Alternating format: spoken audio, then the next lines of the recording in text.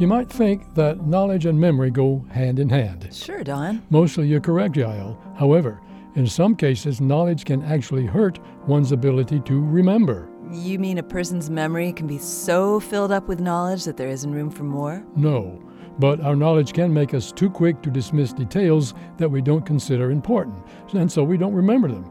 Let me give you an example. See this photograph of a cat? I see it. This cat has beta cells in its body.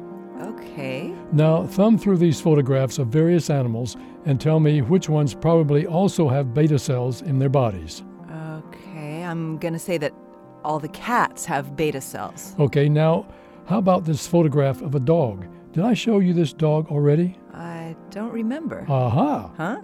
You don't remember because you weren't paying close attention to the details. Once you recognized whether a creature was a cat or not a cat, you went on to the next picture.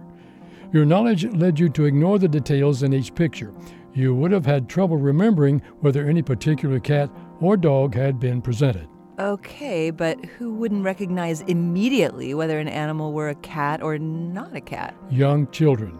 Because they don't immediately recognize a cat from a dog from a bear, they study each photograph closely to come to a careful decision as to whether it looks like the creature in the original photograph. Hence, on a surprise memory test like this one, young children actually perform better than adults, despite the fact that adults typically have much better memories than young children. Very interesting. This moment of science comes from Indiana University. There are hundreds more moments of science on our website at amomentofscience.org. I'm Yael Cassander. And I'm Don Glass.